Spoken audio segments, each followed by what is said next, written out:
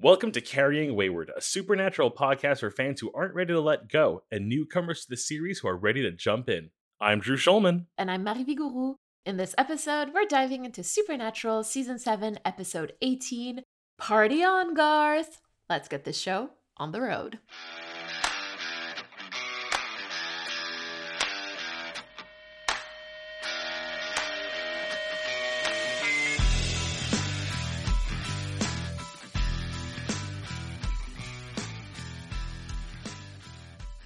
The title of this episode brings me so much joy, and I just feel like I need to do a little air guitar sting after every time I hear it said.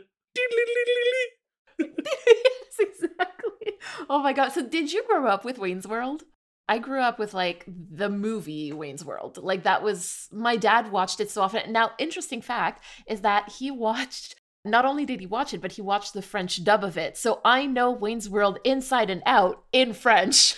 So all of my references I only know in French. So my sister and I will often quote from Wayne's World, but in French. I had a very similar experience growing up with, and I know they're tangentially related in some weird way, is Bill and Ted's Excellent Adventure, where it's I knew so much of it, but never watched the whole thing until finally I just sat down and said, screw it, I'm watching the whole thing. So I think I gotta do that with Wayne's World finally. It's just stop being I know a collection of bits, I need to watch the whole thing. You absolutely do. It's one of those that you need to watch, and you'll understand also a lot of different references that you've seen, and you'll be like, oh, it's from there. I fully chalk it up as one of those, I guarantee you every 3 scenes I'm gonna go, that Simpsons joke makes sense now. Yes, very much so.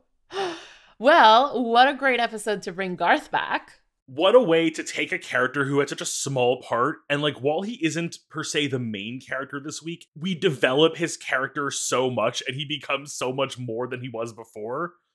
It's almost I wanted him to be more in the spotlight than he was, but I understand that if you give him too much spotlight, it might hurt him a little bit. He works better as a secondary character where you're always huh?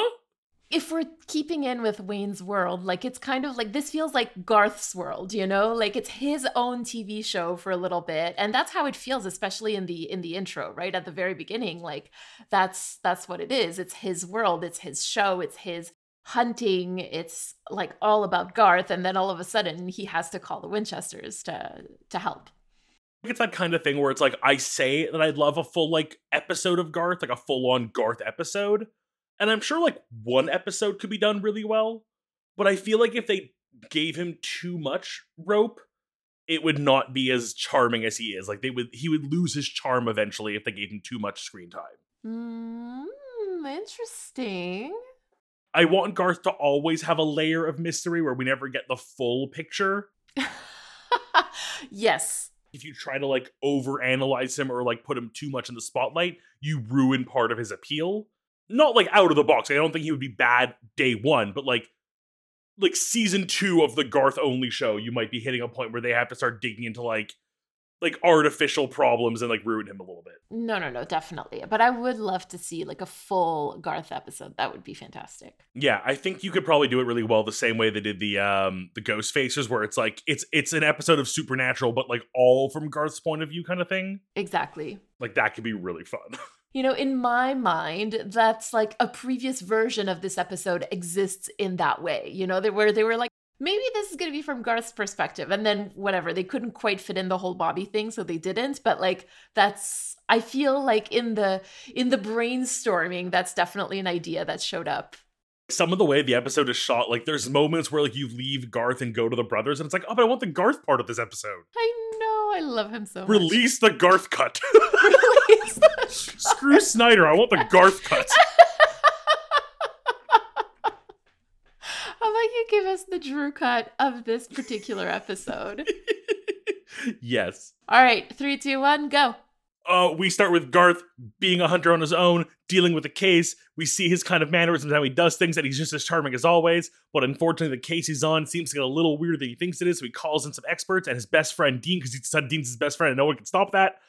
Sam and Dean show up. We don't really touch on Sam's, suddenly being out of, crazy town, as he put it. We'll leave that for later. We get on this case. It seems that this demon is invisible, but it turns out you can see it when you're drunk. And it's from a Japanese shoujo spirit, which is actually surprisingly accurate lore with them, which is really good for once.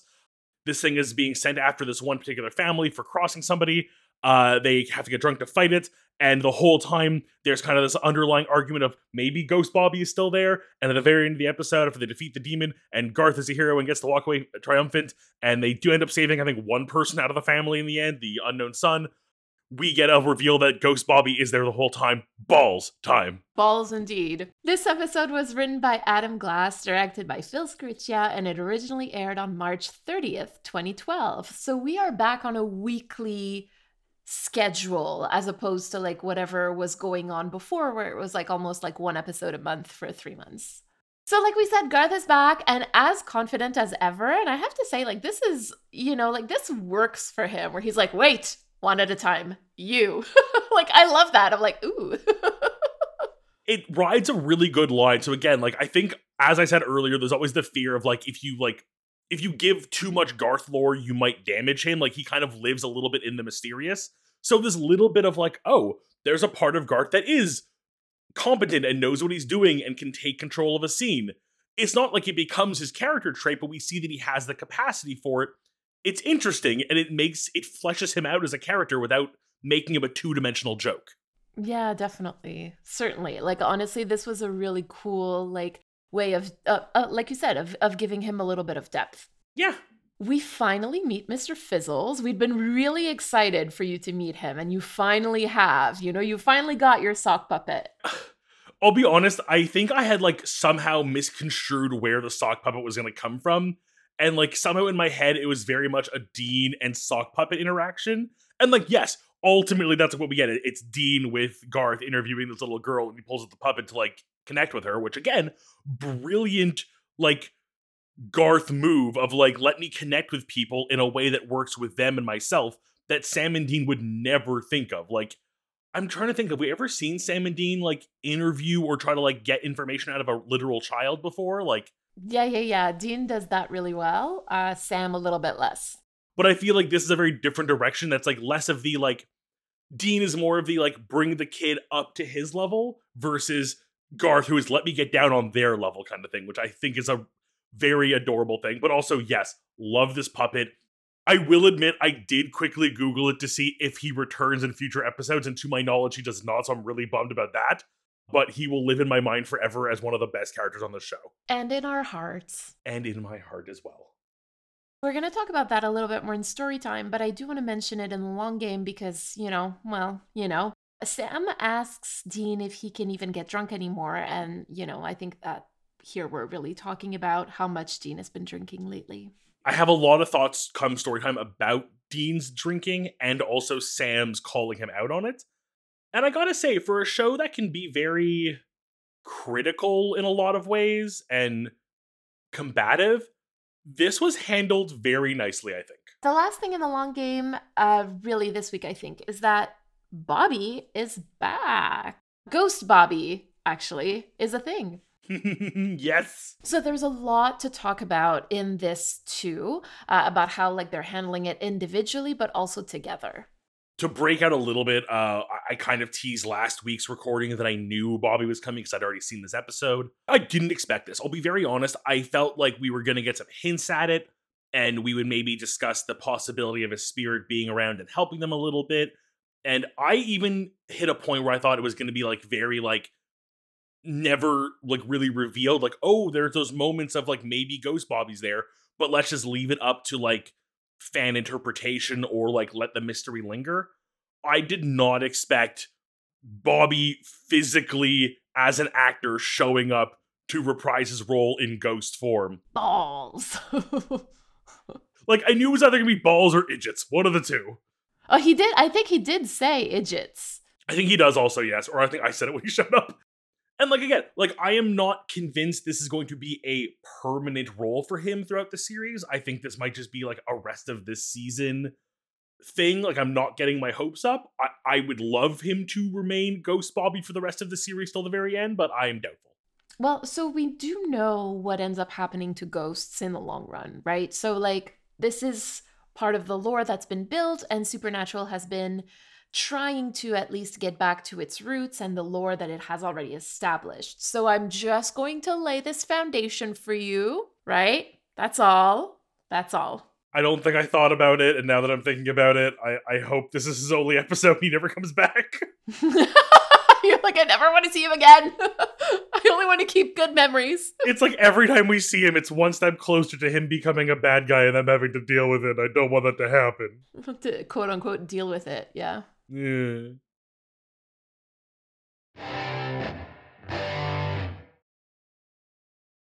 This week, our theme is connection. Now, the word connection comes from the word connect, which has a Latin root meaning to tie or to bind together. And I really like this theme for this episode because I think it explores the interpersonal stuff, but also the drinking stuff. Like, there's two main stuffs that are happening in this episode, and it's like the relationships and the drinking. And so like, there's a lot going on, really, underneath the appearance of, like, a silly, goofy, little, funny drinking episode. This is the second time this season we've gotten a, like, somewhat silly episode with, like, really good undertones. Mm-hmm. When the show does it well. It did it amazingly in previous seasons as well, right? Like, this isn't something that's new. It's really, like, it's one of the staples, I think, of this show. Like, season 6 is filled with these kinds of episodes as well. I'm thinking most recently when Sam dealt with the clowns and, Lord knows I remember the name of the episode, Mr. Silly Putty's House of Silly Putties. Plucky Penny Whistle's Magic Menagerie. That one. That episode, again, was so comedic and fun and silly, but did so much to develop the characters and give us so much. I'm trying to continue my thought as I'm watching Mary just die in front of me. So if you allow me to start with Dean, because I think that Dean probably has like the most stuffs that happens to be in connection to connection this week. He has a really challenging relationship with connection in this episode, I find. Then again, when is Dean's relationship with anyone or anything not complicated? One could ask. I would really like to start with his relationship with Garth, because that in itself is pretty complicated for him. Because like on the surface, it really seems like he finds Garth a little bit silly and maybe even a little bit cringy. And I think that that's because Garth refuses to conform to a lot of expectations, and Dean just doesn't know how to deal with that. But anyway, he still goes out to help him when he calls for help. So like, I would like us to remember that the brothers are in a really precarious situation with the Leviathans right now. And we saw that in like Out with the Old, that they could be literally anywhere, right? So for all they know, Garth could be a Leviathan, but Dean doesn't even hesitate when he calls and he just like goes to help. And I think that that shows Dean's desire for connecting with Garth on some level. We really haven't seen Dean connect with someone or something outside of Cass and a good burger. So I have to admit, I had not really considered the possibility of Leviathan Garth, and that's horrifying now. But I also feel like he's too pure to like ever even like have a fake bad storyline. Like, I don't think I could ever take him as like, oh, you're not evil, even if something was posing as Garth. Right, yeah. But like to your point, Garth lives by his own vision of the world, and in that world, Dean is his buddy, and it's just a fact. So even when Dean is not sure of Garth, Garth doesn't take it as an issue and just barrels on through. And I think this also is part of how Dean came to be so close to Cass, because Cass also had somewhat of a skewed vision of the world and his place in it, and it was that broke down Dean's barriers and led them to being so close. I actually love that, because what you're telling me is that like Dean is kind of like a cat. If you act like he's your friend and you're just like, you know what, you're my buddy, eventually he's just going to be like, ugh, fine, whatever. Basically, I just find that Garth is like manifesting this friendship or this relationship with Dean, right? Where he's like, oh, no, I'm acting like we're buddies, therefore we are buddies. Or like we are buddies because I'm acting like it. And it doesn't really matter like what you think about this. Like we are buddies. I'm informing you of this. There's also a little bit of dialogue at the very beginning of the episode that lets us know that like Meg is keeping the brothers informed of how Cass is doing at the psychiatric facility. Dean goes like, oh, thanks, Meg, like, you know, trying to be nice. And then immediately after he hangs up, he goes like, what a bitch. And Honestly, I really felt that because it really speaks to like the things that we have to do in order to foster some of our connections. Like right now, my grandma isn't doing so well and I have to rely on some family members to keep me informed. And sometimes I'll just be on the phone like, okay, thank you so much. And then just go like, oh, Jesus Christ. Like sometimes there's a price to pay to stay connected with others. And Dean like is feeling that this week with the Cass and Meg situation. I sort of love how Dean's only connections aside from Sam are these very like fish out of water connections. Like Meg, the demon who's playing a nurse to his suddenly alive again and Lucifer plagued lover. That lover being an angel who acted against God to save Dean and is just like so daft when it comes to human social behaviors. And now Garth, the most fish out of water man that's ever been. And it really makes sense because Dean is very much a fish trying to act like he was meant to be on land right here with no issues at all. And we've discussed multiple times Dean's masking his own identity to fit in with others, but he finds himself amongst other air quote outcasts and he connects to them. Oh boy, oh boy. Okay, so you're touching on something that is at the heart of bisexual, what we call like bisexual coding or queer coding for bisexuality. At the heart of this kind of like quote unquote character coding is basically showing somebody who is in between worlds. And that's really what who Dean is. He's not quite in the like normal civilian human world, but he's also not quite in the monster world either. So he lives like at the margin and like at the margins actually of both of these worlds, not quite belonging to one, not quite belonging to the other, and not quite fitting in either way no matter what he does. And so I don't know, I had to mention that. When I had this realization, like it was one of those things where it's like, as I was writing this, I was like, wait, and then it connects to Cass, and wait, then Garth is part of that, and then like, but this is how we've been describing Dean for like 7 seasons now. Wow, what a beautiful little like mesh we've put together. There's also him looking for Bobby, and whether that's like consciously or unconsciously, or even whether it's like his hunter instinct that comes through, or his quote unquote regular humanity, like his connection to Bobby, his desire to keep that connection alive too. Like it's driving him to look for him, really. And he lists like all of the things at the beginning, like that we've been keeping track of in the long game over the last few weeks, like the disappearing beer, the business card, the journal, and now the sword. Like, arguably, this is a callback to Death's Door. It's actually Bobby's desire for connection that's keeping him on this earth. But I think that that's a conversation for a future episode. So on the Bobby thing, I had a really weird like inspiration moment, like thinking about it. And it seems even Dean doesn't know. Like, he seems to excuse his keeping the flask as an heirloom of Bobby, yet he's clearly drinking way more. And then when the flask is missing a few weeks ago with the Amazon episode we hated, like, he goes, like, to extreme lengths to get it back because clearly it's important to him. Dean's connection to Bobby and his dependence on booze are so intertwined that they each feed into the other one. And I believe in the case of him looking for Bobby's ghost, it's sort of the same type of thing. He knows it's a possibility because he's a hunter, which gives him hope, but he just disproves himself until he doubts it again, and then it sort of goes in this continuous cycle of like, I'm being hopeful for it, just because I'm a hunter doesn't mean that the person I want to be there as a ghost is there. And then something tips him off, and then he goes, maybe I was wrong, and does the whole loop over again. And it feels like the connection, but he can't discern if it's the connection to Bobby as a ghost or the connection to Bobby as a memory. And I think it really ties in really well with what you were saying before about Dean belonging to two different worlds, right?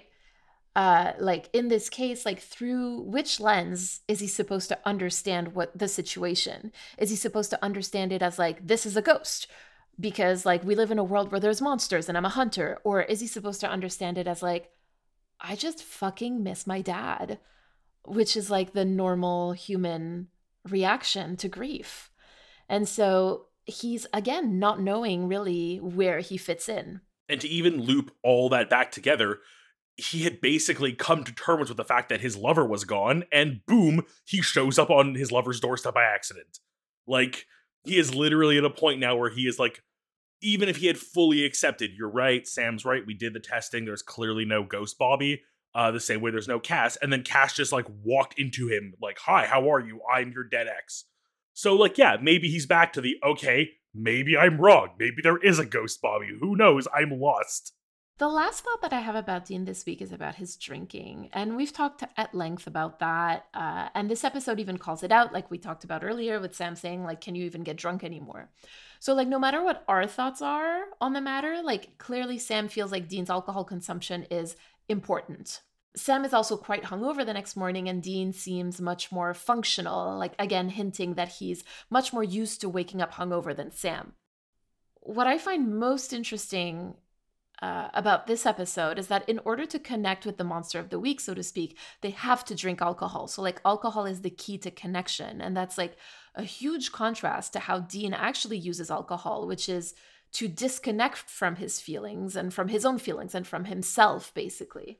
I gotta say, the idea that like drinking is a way to disassociate from things, but in this case had to be used as a way to associate with things, literal opposites here, is like the coolest like narrative use for his drinking, and I am in love with it. And as I said, my minor fandom of Japanese spirits and yokai, knowing the shoujo is like legitimately a thing, and this is the legend behind it, is like what beautiful use of it. But I love seeing how, and this is a Sam point, but how Sam can breach the subject in a way that isn't offensive to Dean. Like I don't feel like, as much as Sam was pointing it out, it was never in like a confrontational way, but in the way of like, I'm noticing this about you. I just want you to know I'm aware and you're not hiding it from me, and I'm here when you're ready. It's almost like a backhanded compliment. And then ironically, when it comes to the hangover thing, becomes a compliment. And I found it to be a very charming way to handle the situation where it's addressed to the audience, it's addressed within the character universe, and it brings it to the surface without making it like a focal point today. It's planting the seed for a future conversation. Another like great point of like non-Garthiness in this episode, that this episode can be good even without Garth. So if we move on to Sam, I sort of want to put into context the fact that Sam just put the whole Lucifer in his head thing behind him. And we remember that it got pretty dicey for a while. He came pretty close to dying. So I think it's important to remember that Sam is probably still carrying a lot of that in himself this episode. Because when I rewatched it, I just couldn't help but notice all the times that he rejects or outright refuses connection. I'm going to be pretty understanding. Like, it's a bit hard to connect with folks when you've had someone as vile as Lucifer living in your head actively, disguising himself as people around you, i.e. the doctor in the when he was in the asylum or the hospital. And I do agree. It's weird how quickly Sam seems to have just sort of like moved on. I might blame this on the writing a little bit, unless it becomes more relevant later, in which case I want more info. But like, speaking of today's episode and Sam's lack of making connections, I'm sure he still got some fear from all of his past, trauma. Exactly. Absolutely. 100%. Like, the first example that comes to mind for this is, again, Garth. Garth comes up a lot. Sam never got to work with Garth, right? If we remember correctly, because they met, but they never really got to work together because the last time that Dean worked with him, Sam was bewitched by Becky. So this is really Sam's first introduction to Garth as a whole and not just meeting in passing, which, like, I get it. Garth can be a lot at first. Like, even Dean has to say to Sam, like, he grows on you, which shows that Garth has grown on Dean.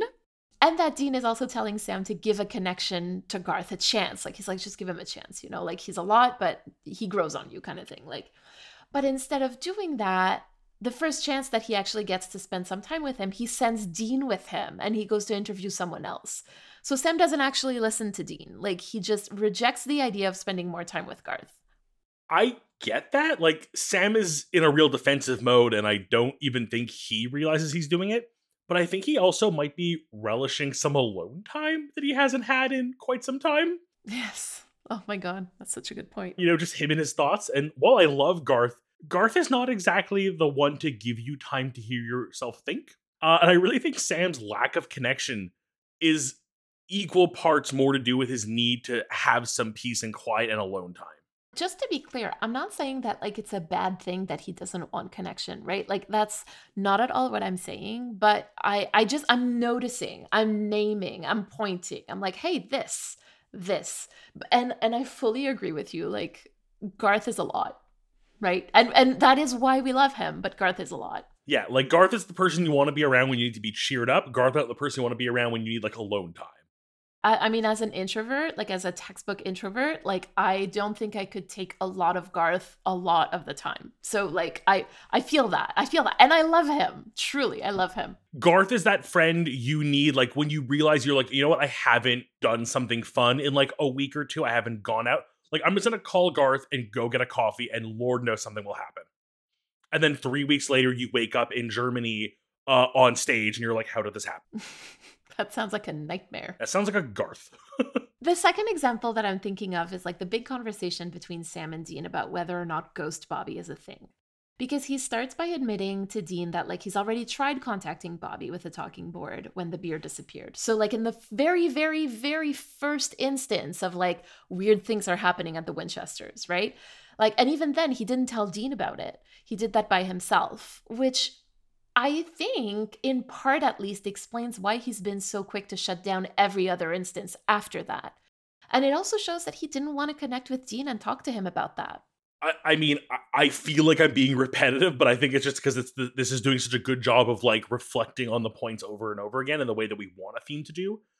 But it still stands to reason that, like, with my previous points, you know, I think it's a different aspect of the whole Lucifer in his head scenario causing some issues here. And his potential connection to Bobby. Sam is still in a fragile state, and he has been since this season began. While he was very much holding down the mental fort, he never truly was fully saved until now. And even now, after being saved, I'm sure it's not settled in yet that he's safe. And all that to say is I'm sure there's a part of him that really wanted and believed Bobby was back in spirit form, but he's shutting that down because he's been so thoroughly broken. Like the idea that like maybe everything that he had ever experienced that made him think it could have been Bobby was just Lucifer playing with him again. So anything he can't concretely see and have 100% evidence of right now, he is throwing out as like, I don't want to touch that yet. I need real evidence, not hope and wishes and fear. At the end of the episode, he completely shuts down Dean when he tells him about the sword. And that's the thing. Like, instead of engaging with Dean and being like, all right, man, you know what? Like, if you think that there's something, let's check again. Let's pull out that talking board. Let's give it a try. He shuts it down immediately. So he rejects that possible connection, not only with Bobby, but also with Dean. Sam, come on. There's literally no reason not to try. Like, it's one of those things where it's like, oh, what's it going to waste? 30 seconds of your afternoon you were going to spend sitting around quietly anyways?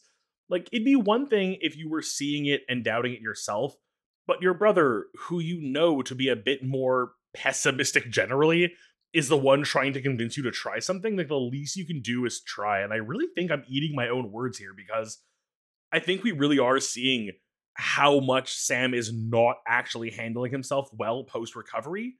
He's still very much affected by it. Like, I feel like I wanted more of that this episode and I didn't get it. And now I'm like just like analyzing it and I'm like, oh, all of these poor decisions Sam has made and all of these lack of connection Sam has made are all tied to the root of I was just living with Lucifer in my head for a year and a half. Ask me anything. But I feel like that's the whole point, right? Like Sam often looks like he's doing fine. Like when Dean's not doing well, like we know, right? Like he tries to keep a mask on, but he just can't. Like the way that he exteriorizes his emotions or the way that he expresses them are just like it's just so visible to other people. Whereas for Sam, like Sam, I mean, we've had that voicemail, right, from Nell about like exteriorizing versus internalizing behaviors. And I really feel like we're seeing it right now, where like Sam has completely interiorized this and he's like not letting people know that he's not fine. But really, we're seeing it in those moments where it's like, wow, Sam, like you are completely isolating yourself right now. This is something that I had never noticed before in this season. And I think that it explains so much of the beginning of season 8 for me. So, like, I think that this is like a link that I had never made that I'm so happy that we talked about today. Yay, I'm happy we're getting those. Do you have any thoughts about Garth? I just find that like his way of using Mr. Fizzles to connect to the little girl was just so brilliant and it worked, right? Like no matter how silly it might have looked to Dean, like it worked and I think that that matters, right? Like just the fact that again, Garth doesn't conform to ideas, to preconceived ideas, and yet he still gets the results that people who do get, and he gets them on his own terms. Awesome. Yeah, like I was reminded, like when like thinking about that whole connection, like I feel like there's another moment like that that's not as like obvious or funny, and that's when Sam and Dean show up to the morgue and he's in his army fatigues that like clearly don't fit well, and he like doesn't give off the air of a soldier or someone in the military. Like it really like I feel like if he were to walk in wearing that in most other scenarios, like he'd be laughed off or kind of not taken seriously. But because he has clearly built this rapport with the morgue attendant before they got there, he is believed, he is like seen with honor, and at the end of the day, he got what he needed done.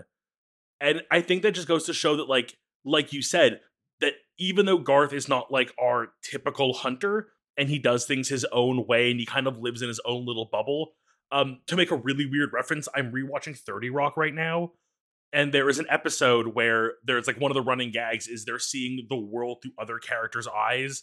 And like Kenneth sees everyone as Muppets. Tracy Jordan sees everyone as himself.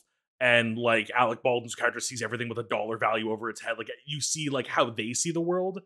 And I feel like Garth sees the world in his own very unique, I'd almost say Muppety kind of way. I feel like that he treats it like it's reality and it works because he's so confident. I don't know. Garth is perfect. That's the end of my talk. Garth is a beacon for connection. Like he's just such a marshmallow. I love him.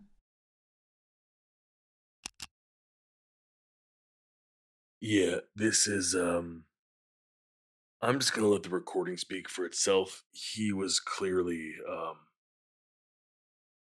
heavily um he was drunk. He was outright drunk. He wasn't wrong, but he was drunk. You can hear this was the lead to this case. I'm glad I solved it and I'm glad he's okay.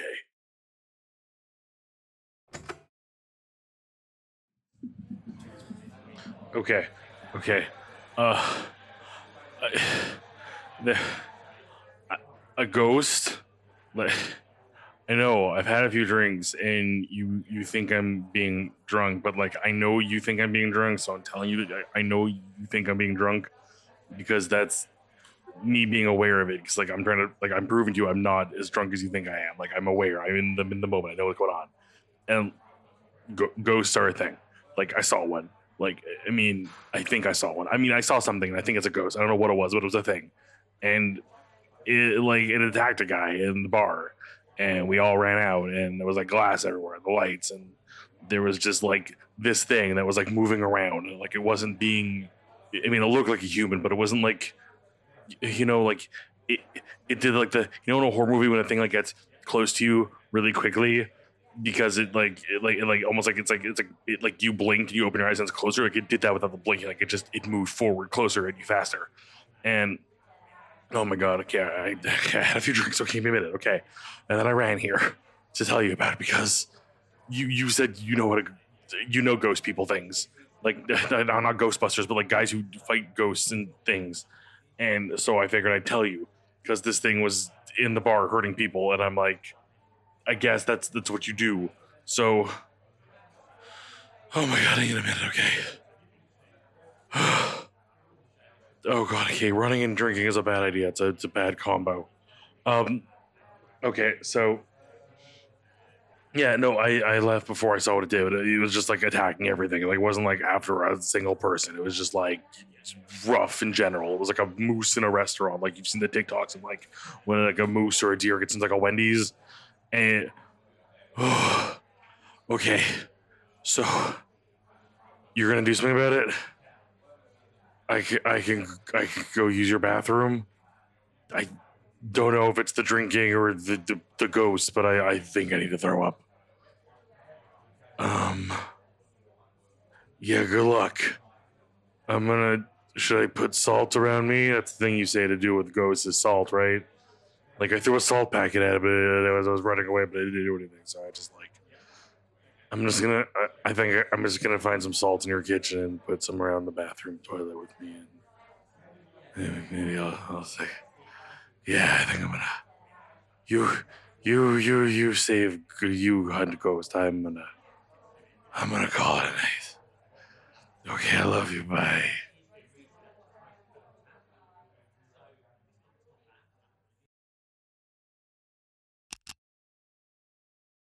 So, in keeping with the theme of connection, and we sort of hinted at that when we talked about Garth just a moment ago, but I love the way that the show is using guest stars and recurring characters as a way to connect with the audience.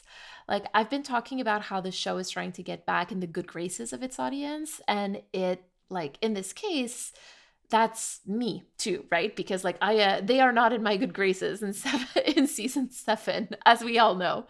So I always feel so disconnected from the first half of season 7, and then the show turns a corner and I'm like, ah, yes, I recognize this. And in this episode, like, Garth is back and Bobby's back, and it just brings back, like, it brings us back as viewers to like a time where we felt really connected to the show and with the characters. And one thing that's so hard about season 7 is just how isolated or disconnected the brothers are, and for so long. Now that changes a little bit once Cass comes back, once Meg comes back. So now that, you know, the brothers are connecting back to the people that they love and who love them, we also connect back to them and to the show. And what I'm about to say is actually very controversial within like the wider supernatural fandom. I really think that like this show is at its best when the brothers are in community with others, like surrounded with characters that form their found family. Wait, that's a controversial opinion? Yes, absolutely. Oh shit. Cause no, I agree with you. I really feel like, you know, I did my best to come into season 7 with like optimism, and I'm realizing how much I disliked it the further I get away from the beginning of it and get to this part of season 7 that has us kind of like going back to the roots, as you said. And like like I look back at season 7 being like, yeah, like it wasn't good. Like I got through it, and now that I'm past it, I'm able to look back and go like, oh yeah, those really were rough times, and here I am in a much better place. As you know, I binged the X-Files, and so like watched it all of it. I'm currently doing a rewatch. So You're done already? Yes. I'm like, I just started season 3 like last night. I love it. Season 3 is so good. And that's the thing, like, because I'm watching it so fast, like I'm able to tell immediately if a season is good or not. And I'm just like, oh, this season belongs in the trash. And to me, like season 7 just of Supernatural, like belongs in the trash, in my opinion.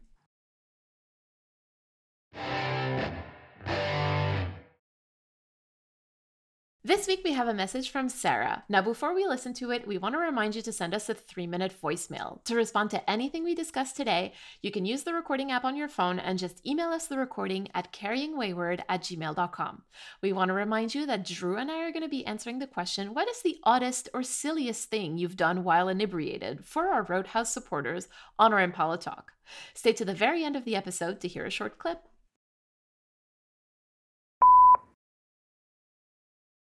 Hi guys, my name is Sarah. I go by any pronouns.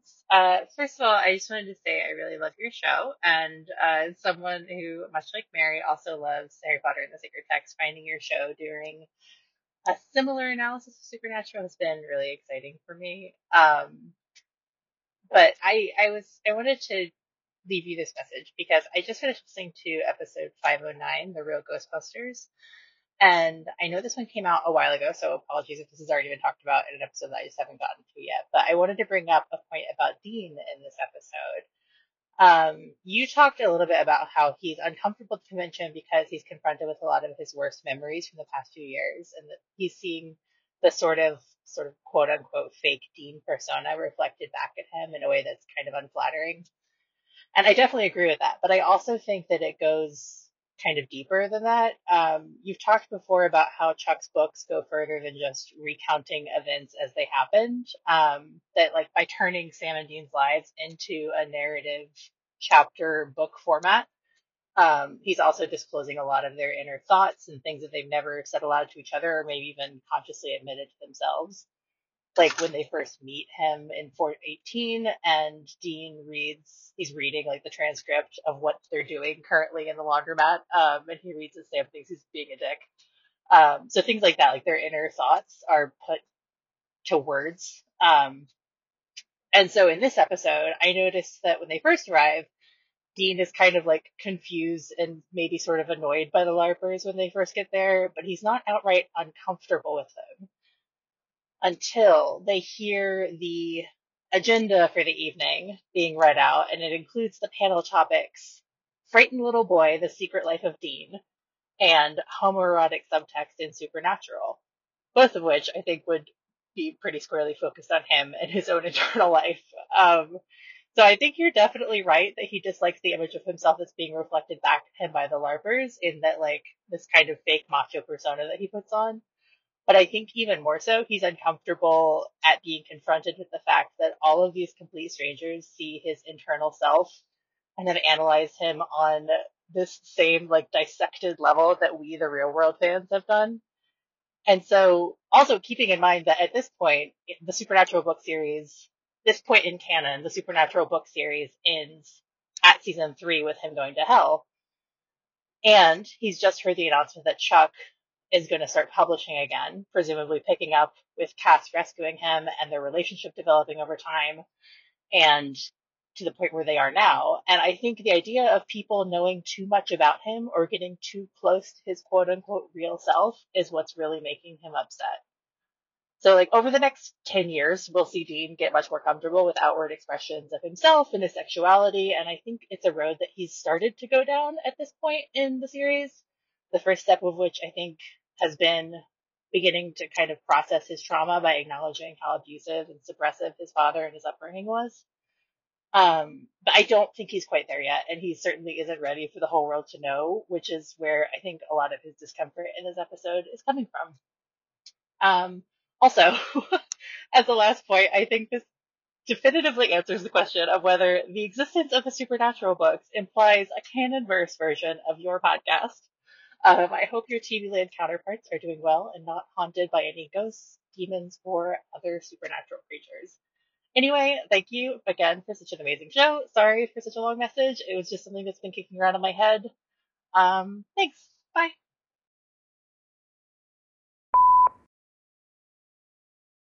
Sarah, thank you. That was a lovely message.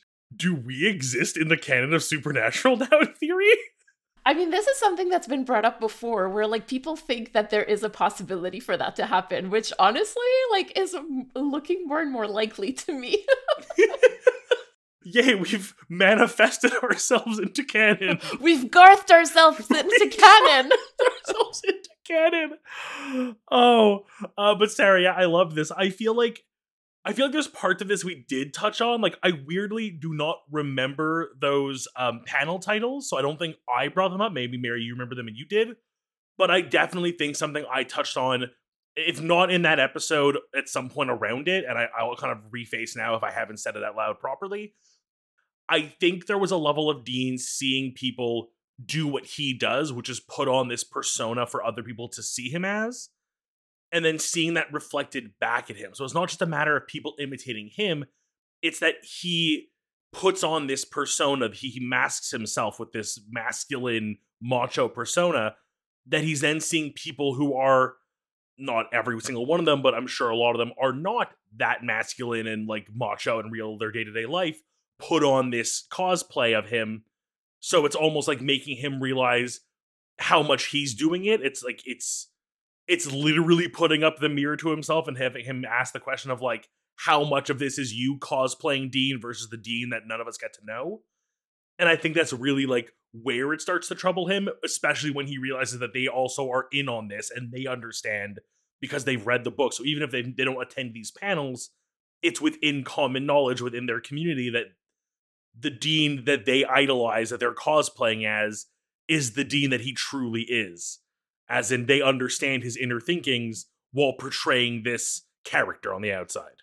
Yeah, Sarah, thank you so much for this message because I think you're absolutely right. I mean, I think that you could like synthesize that by saying like the ordeal of being known, right? And so most of us have to deal with that on a more, I guess, interpersonal level, like on almost like a one-on-one level where like, oh my God, this person was able to really read me really well.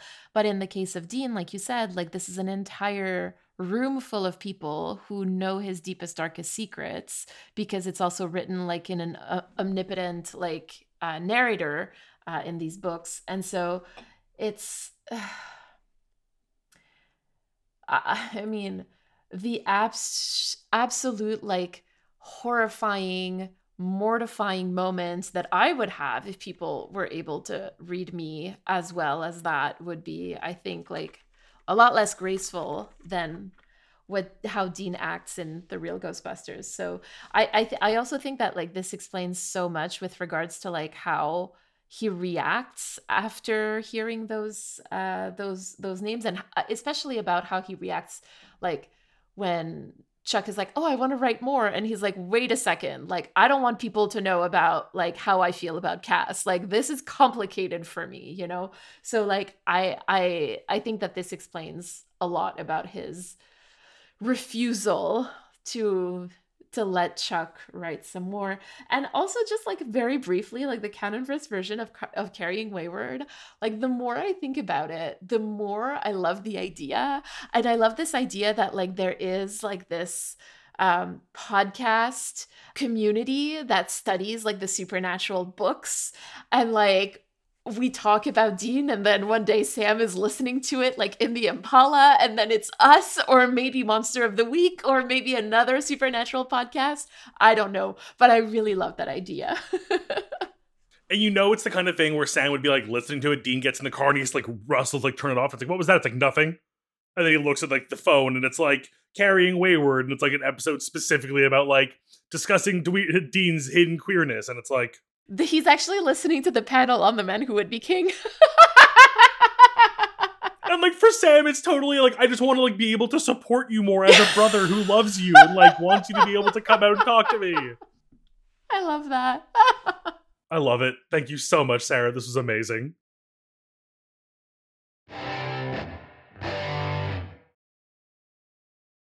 Jerry, can you tell me about your reflection and call to action? Let's be super blunt. It has been a pretty start to the year for me. And I am finding some days harder than others to like be motivated to do things. So I'm looking to Garth this week to be reminded that like he loves life and he enjoys what he does. And like, sure, we only see Garth very limited. I'm sure he's a person who contains multitudes and he's not Garth every day. Some days he has emotions that are not the Garth ones we see. But I'm reminded to be a little bit more like Garth and do things that I love, be awesome, be my true self, and I too, Garth, shall party on. I love that. And you, Mary, what thoughts and reflections do you have for this week? I mean, when I reflected on Sam's story in this episode, like I sort of realized that I'm also guilty of rejecting connection quite often. And there's nothing wrong with that in itself. Like we talked about it earlier. Like it's okay for me to be selective in who I connect with. But I think it's important for me to also be aware of it so that it doesn't become like just a reflex or something I do without really ever thinking. Like I was thinking about it, and most of my friends are like people who have Garthed themselves into my life, where they were like, I'm your friend now. I'm just informing you. And yes, Drew, you are one of those people. I'm feeling called out in a positive way. Literally most of the friends that I have, like it's those people. And so like, yes, maybe I should be a bit more open to connection and not just be like the Dean Black Cat girlfriend that I am.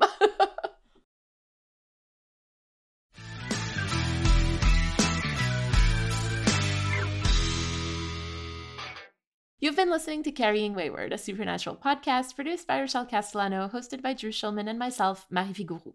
Thank you to everyone supporting us on Ko-fi or Patreon, and an extra thank you to our bunker supporters, Elle, Jeremiah Thomas, and Simone. This week, we'd like to thank Sarah for the message. You can go to carryingwayward.com for links to our merch store and all of our socials. If you'd like to support us, you can become a patron or a Ko-fi subscriber. You can also leave us a rating on Spotify and a review on Apple Podcasts. Party on, our wayward friends!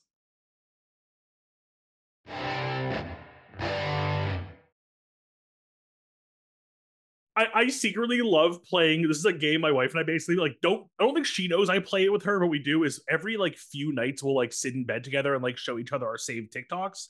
So like I have this weird habit where like I will not favorite a TikTok unless I'm like explicitly planning to show it to her. So like I'll use the save feature a lot for like things that I actually want to keep for myself to like look at later or go back to. And then like my favorite part of that is like which ones do we both save for each other? Like where did our feeds overlap?